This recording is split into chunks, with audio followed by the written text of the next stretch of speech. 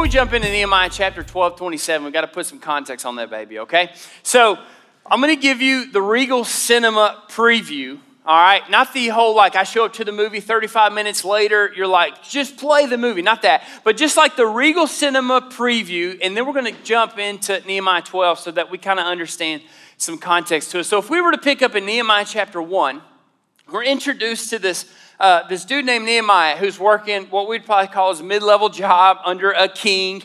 And what's so amazing is God has put him in that position. As if you just read the story on your own, it's really cool how it unpacks. But Nehemiah is about to have that moment. It's a saying that I say and I've heard, and I realized the other day that not everybody says this, so I have to unpack it. But the saying goes like this, like we're all one phone call away from hitting our knees. This is the moment you get a phone call and it's like, hey, dad is not doing too good. Or mom has been diagnosed. Or grandpa doesn't have too much long. Or there was a tragedy. And it's that moment of just like, no. And you go from like to caring about things that really don't matter to like that moment of like tears welling up in your eyes. Like that heartbroken moment. And this is what Nehemiah is experiencing. He's 800 plus miles away from his hometown, which is Jerusalem. And his brother makes a visit and he gives him news that actually wrecks his heart. And his brother says, your people, our people are in pain and they're struggling. And the city that we once knew where people could come and meet God is now in the midst of spiritual bankruptcy. The walls have been broken down and the city is on fire. And what's amazing to me is Nehemiah's response this morning. Nehemiah's response is to worship and to pray and to fast and to seek God in asking for clarity about what should be in his next move. And what's really powerful to me, church, this morning is you look to the book of Nehemiah, we only get to the second chapter before we begin to see that God has put this God-sized dream on Nehemiah's heart to go back to the city of Jerusalem, a city that is spiritually lacking, to becoming a place where people can see God again. And it's really cool to me because the question we have to ask, well, what does Nehemiah do with this God-sized dream? Well, he starts to put feet to the promise that God had put on his heart. And we see him fundraising. Some of you going, oh, I've heard this. Like, yeah, we've been tracking as a church through the book of Nehemiah. He begins to fundraise. He begins to gather resources. He begins to gather people to help him. He takes people and he sees what is, and then he casts vision for what could be. There's this amazing moment. And so I don't want us to miss this because I'm literally going to hit the fast forward button and then we're going to jump into Nehemiah chapter 12. And what we're actually jumping into is a text of seeing a God who is being celebrated for keeping his promise. The God-sized dream that God put on his heart in Nehemiah chapter 1 comes to fruition in Nehemiah chapter 12. Now from chapter 1 to chapter 12, I encourage you to go read it on your own. You will be encouraged and you will be strengthened in your faith. But as you read, let me tell you something. Getting to the promise wasn't always easy. And was it always perfect? No. But what's really cool about the story is they keep their eyes on the Lord. And as they keep their eyes on the Lord, we find ourselves in Nehemiah chapter 12, verse 27. If you're using one of our Bibles, I guess your Bibles, you made me feel like I wasn't a part of the church. If you're using one of your Bibles, Nehemiah chapter 12 in verse 27, we're going to jump into the text. I'm going to read it. And then I just believe that God is going to unpack some really cool things from this verse. In Nehemiah chapter 12, it says, and at the dedication of the wall of Jerusalem, they sought the Levites in all their places to bring them to Jerusalem to celebrate the dedication with gladness, with thanksgiving, with singing, with cymbals, harps. I had to look up how to pronounce this word. Apparently it's lyres. I used to call it lyres. Y'all can forgive me of that. And the sons of the singers gathered together from the district surrounding Jerusalem and from the village of, I'm not even going to try to pronounce that. And so there's this moment, I'm sitting here reading the text. Now this is how I read the Bible. You don't have to read the Bible like I read the Bible, so you're free. But I just imagine this moment where people are worshiping and praising God, and the most talented musicians have all gathered around. And so I just imagine like Nashville before Nashville, Hillsong before Hillsong. If you've been in Nashville long enough, I just imagine like Live on the Green without the smell of green. You'll get that later. And I just imagine like the end of Hunger Games, like the last part with all the colors. Like that's just how I envision it. And so people are celebrating and praising. It's this amazing moment. Now, just for a moment, like let's all like hashtag TB, like throw back to when we had a childhood imagination And some of you are artistic and you still have this and you're blessed and I love it. But just imagine, like, get in this time machine with me, right? It's big so we can all fit. And imagine that God takes us back and we land at this celebration. Now, just for a moment, I want us to take our eyes off the one who is being celebrated. Now, it's not hearsay. I'm going to bring us back. So the one who is being celebrated, and this is what I want us to do. Take our eyes off the one who's being celebrated and begin to walk throughout this crowd. Because as we begin to walk throughout this crowd, I believe that there's three people who are going to exist throughout this crowd. Now, I want to be fair to the text. You're not going to read in the text that these three people are found. But I'm telling you, if you'll trust me, from life experience, from personal experience, and from ministry experience, these people exist. And it's quite even possible this morning as we go through this and work through this that some of you go, oh man, that's me. And so the first person that I want to introduce us to this morning as we walk throughout this crowd is the first person who I believe steals the glory. And if you like to take notes, maybe you can say steal the glory or glory thief. And these are the people who will find some way or another to make what God has done about them. And I could just imagine in the story this single Christian guy being like, what's up, Shawty? You see that piece of the wall right there? Like, I built it. I don't know why I said that, but just trying to make it about them. And here's the thing. I just want to throw this out there. Ambition is amazing.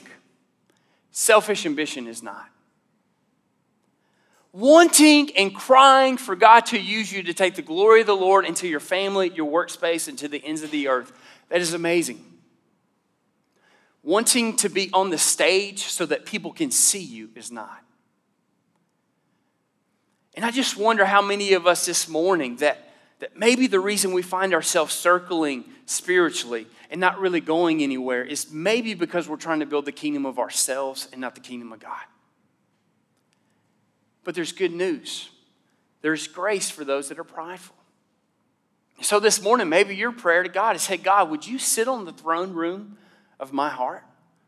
Like, would you remove me and begin to sit there? Because I want you to reign and I want to use my life for your glory. Now, let's continue to walk throughout this crowd. The second person that I believe that we would run into is someone who fears the glory. And what I mean by that is God wants to take us from glory to glory. That's scripture. And what I've come to find, and I've even said in these shoes before, instead of going from glory to glory, I go from misery to misery. Meaning God wants to give this person a breakthrough. Is ready to, like as soon as this person gets to step into the promise and all that God has for them, they fear the glory. And what I mean by that is they fear this stepping into the unknown, stepping into what God has for them. And so when the promise comes or the breakthrough comes or when they're about to grow spiritually, they have this moment. Well, what do? They retreat. And what happens is I find that these people live in their brokenness because they've been there so long, they identify it. They build camp there. They build a life.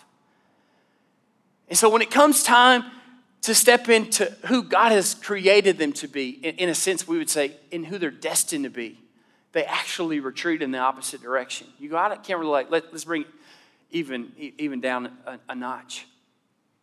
On Sundays when this person is gathered around the church body, people are singing, 10,000 Reasons. My favorite song right now, it's really hot, that Reckless Love. Like every time I see it, I want to turn up. Like we're singing these songs. Like, God, you're good. God, you're faithful. And on the outside, this is what we do. Oh, you're so amazing. But on the inside, we're not actually worshiping how good he is. We're actually worshiping how bad we are. So our Sunday, every Sunday or every time we gather for a house church, we speak of it because we've become kingdom people and we've kind of created our own kingdom language. Maybe I'm the only one that's been guilty of that. And so we get around these people and Sundays become about us worshiping how bad we were this past week. And I'm just going to tell you, godly sorrow is amazing. It's in the book of 2 Corinthians chapter 7, I believe verse 10. Godly sorrow leads to repentance. But I'm going to tell you what doesn't lead to repentance: beating yourself up spiritually. And this person, like they'll be around people and instead of worshiping how good God is, they just beat themselves. God, I'm jacked up. I'm too messed up. I'm too broken. I don't deserve anything that's good. And then their worship is a praise of actually how bad they are versus how good he is. You know that song, I'm Bad at Love? Who's heard it? We're doing participation. Like, how Y'all sinners. I'm just kidding. I like that song. So that song, Bad at Love. I love it, man. I was like watching the news the other day, and they outroed on Bad at Love. I was like, okay, I see you, news channel. But I love that song. Like, I'm bad at love. Ooh, ooh. I can't, but I just love it. But you know what I hate about this song? There's only one part I hate about it. She got the lyrics wrong.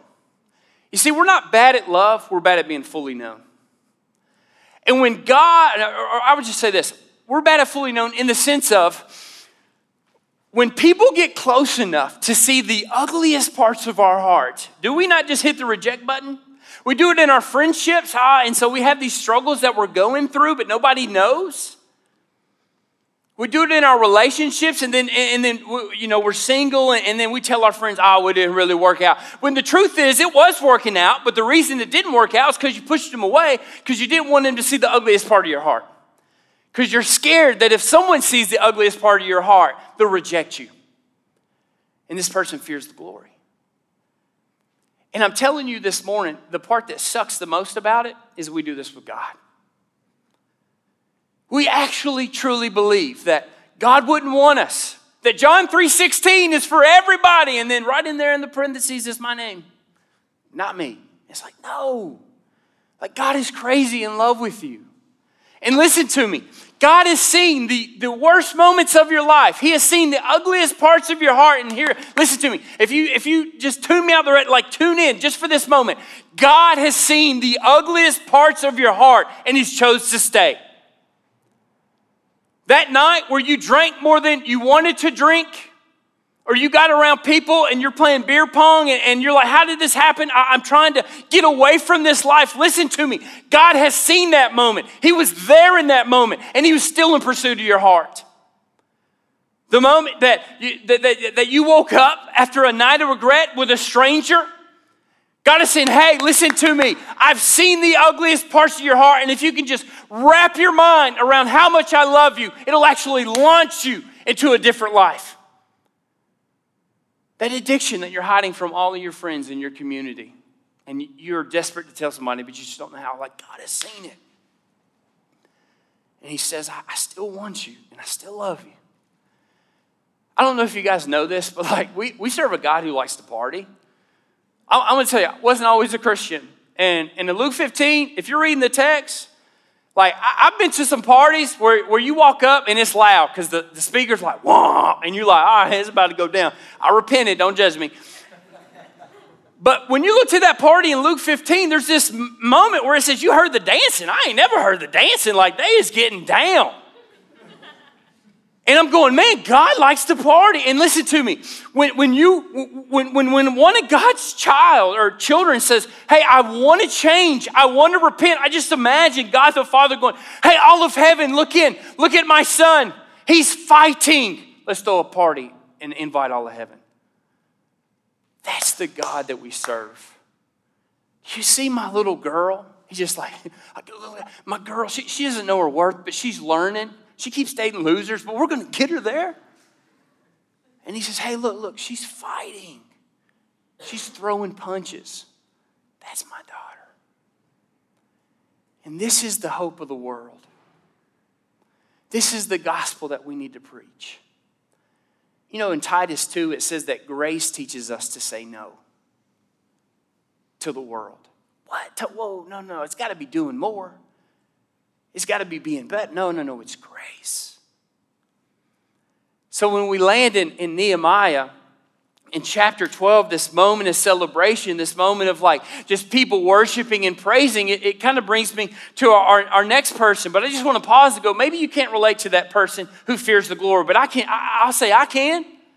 Because I look back on all the promises that God wanted to give me and was asking me to jump into. And I'm going to be honest, when I would get to those promises, I would spiritually sabotage myself and I would run in the opposite direction.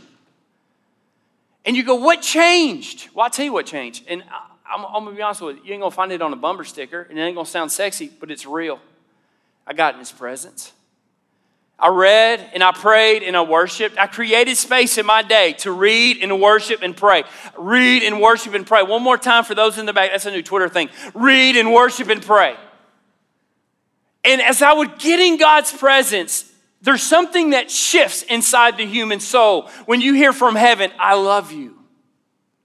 You're a child of God. And that brings me to the last person I want to talk about this morning, is those that know how to celebrate the glory.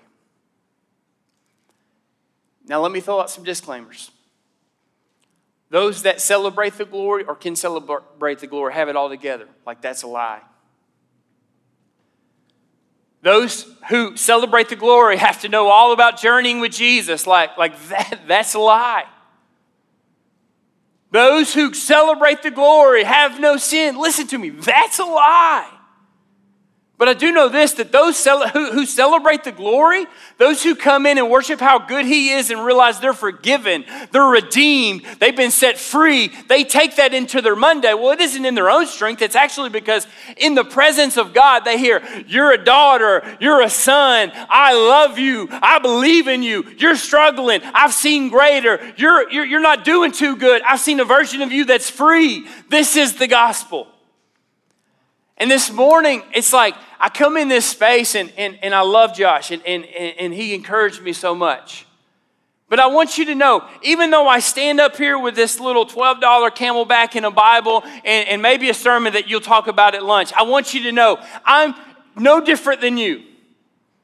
Like, God is inviting all of us in to acknowledge that we need a Savior. And so whether or not you're over here and you're an atheist and you've walked in this morning and you're going, man, if God's real, I want to know. Or maybe if you came out of your mama singing Hillsong and you've never sinned and said a cuss word, Jesus. But anyways, like wherever you're at on that spectrum, I want you to know that you're invited in this morning. Now, listen, let's kind of leave this looking at the crowd and let's go back to the one that deserves to be celebrated, which is Jesus. You see, when I look to the book of Nehemiah, I see that Jesus is all over the text. And the parallels are actually insane. Like, Nehemiah wanted to build back Jerusalem. Go to the book of Revelation and you see Jesus is building New Jerusalem. Nehemiah wanted to gather all of God's people from the farthest horizons. Jesus has sent us to gather his people and bring them back to God, to the farthest horizon. Jesus deserves to be celebrated. You know, growing up, my grandmother, my Emma, I don't know what you call your grandmother, like Emma, P-Ma, whatever, but mine's Emma. And my Emma, she would have this feast. And I'm just going to let you know, like, if there's one lie you're probably struggling with, it's that your grandma is the best cook ever. My grandma's the GOAT. Your grandma's not. You can repent. We got a respond banner. But growing up, she'd have a feast every Sunday. And you know what was so amazing to me, looking back, I didn't realize it at the time, but as I was going through the sermon, God just began to lay this imagery on me, and it really wrecked me on the inside, because she would cook this feast every Sunday. And when she would call everyone in, listen to me, you couldn't get started, or we wouldn't get started until every kid had found their place at the table. And when I look to the book of Revelation, 22 chapters of a glimpse of heaven, I see a God who says, hey, I've prepared the table, and it's going to be a party, and it's going to be a feast, and we're not going to get started till all of my kids have found their place at the table. And I want you to know this morning, I don't know your story, and I don't know what you brought in, but I'm telling you, the reason you're here isn't because you woke up and thought, I'm just going to go to church today. No, God is in pursuit of you, and he wants you to sit down at the table. And as I was praying over this church, and as I was praying over this lesson this past week, God kept giving me this imagery. Now I'm going to ask you to use your imagination one more time, and then we're going to sing, and we're going to worship, and we're going to praise. But as I was preaching, God kept giving me this imagery as I was preaching, that there was like this little library behind me. And what was so cool is as this image was going, is that each person would get up and they would go get a book off of the shelf. And what was really cool is that every book on the shelf had each one of our names on them. And so every person would go up and they'd get their book. And here's what was so crazy. As everyone would open their book, they would start to see their story. And so then they would see their mountaintops, and they would see their valleys, and they would see their struggles and their brokenness, and they would see their smile and their joy and their pain and their tears. Like it was their story. And then like the Lord just kept showing me that as people got to flipping, then they came to these empty pages. And then the Lord was like, I want you to tell my people that this is the pivotal morning. Because the question we have to start asking ourselves is, if God isn't already writing our story, this morning, are we going to give him the pen back so that he can begin to write the next chapters of our life? You know, as we come to a close, and we're going to, here in a second, we're going to jump into just a time of participation. There will be a couple questions up on the screen behind me, and I just encourage you to get in like groups of like 2 or 3 and to wrestle with a couple of the questions that are going to be up on the screen. But and I love what Josh said just about like treating this space like your living room. And then also just want to throw this out there that if this is your first time and you don't feel comfortable in being with other people, that's okay. Like, take the pressure off of you. Like, sit in your chair, wrestle with this. And so just wrestle with the questions that are going to be up on the screen, and I'm going to pray, and then we're going to circle our chairs up. And then also around, there's communion. And so at any time you feel prompted over that, 8 to 10 minutes of us just sitting in groups and participating in maybe what the God is doing this morning, just go to the table, take the cup. It represents the blood that Jesus shed. Take the bread, eat the bread. Don't take the bread. Eat the bread. It represents the body that was broken for us. Now, I do want to just offer an invitation, because every time I'm going to preach, I'm going to offer an invitation. If you come in this morning and the Holy Spirit, if the Spirit of God is hitting on your heart and it's saying, hey, it's time to repent and let me have the pen back. Like, we want to pray over you at the Respond banner. And just know when you come back, you're not going to be around people who are being prayed over who have never, ever taken the pen back. Like, we get it.